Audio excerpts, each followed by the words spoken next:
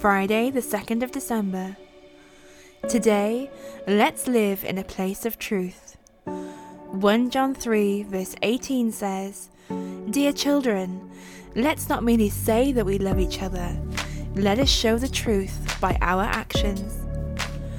Being able to stand and face anything that is before us is truly a beautiful position. The only barrier is our approach, attitude, and maturity to look at the truth we face right in the eye. There is a point of connection with truth that becomes an impartation, where the reality of what He wants to show reaches out and touches our heart. Our positioning is vital for this to happen, and life-changing moments can occur if we let it. We cannot pick and choose truth, it is what it is, but we can pick and choose the truth that we know.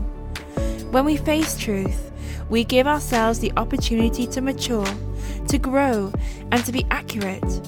And that is such a simple transaction if we just choose it. Today, let's ask Him to impart this to us. Let's ask for the grace to face all truth so that we can always be free, because without it, we will always carry an element of the darkness within us, and that will create shadows where we can trip and fall. So remember, we cannot pick and choose truth, but we can choose the truth that we know. So let's not merely say that we love each other, but let us show the truth by our actions. Selah.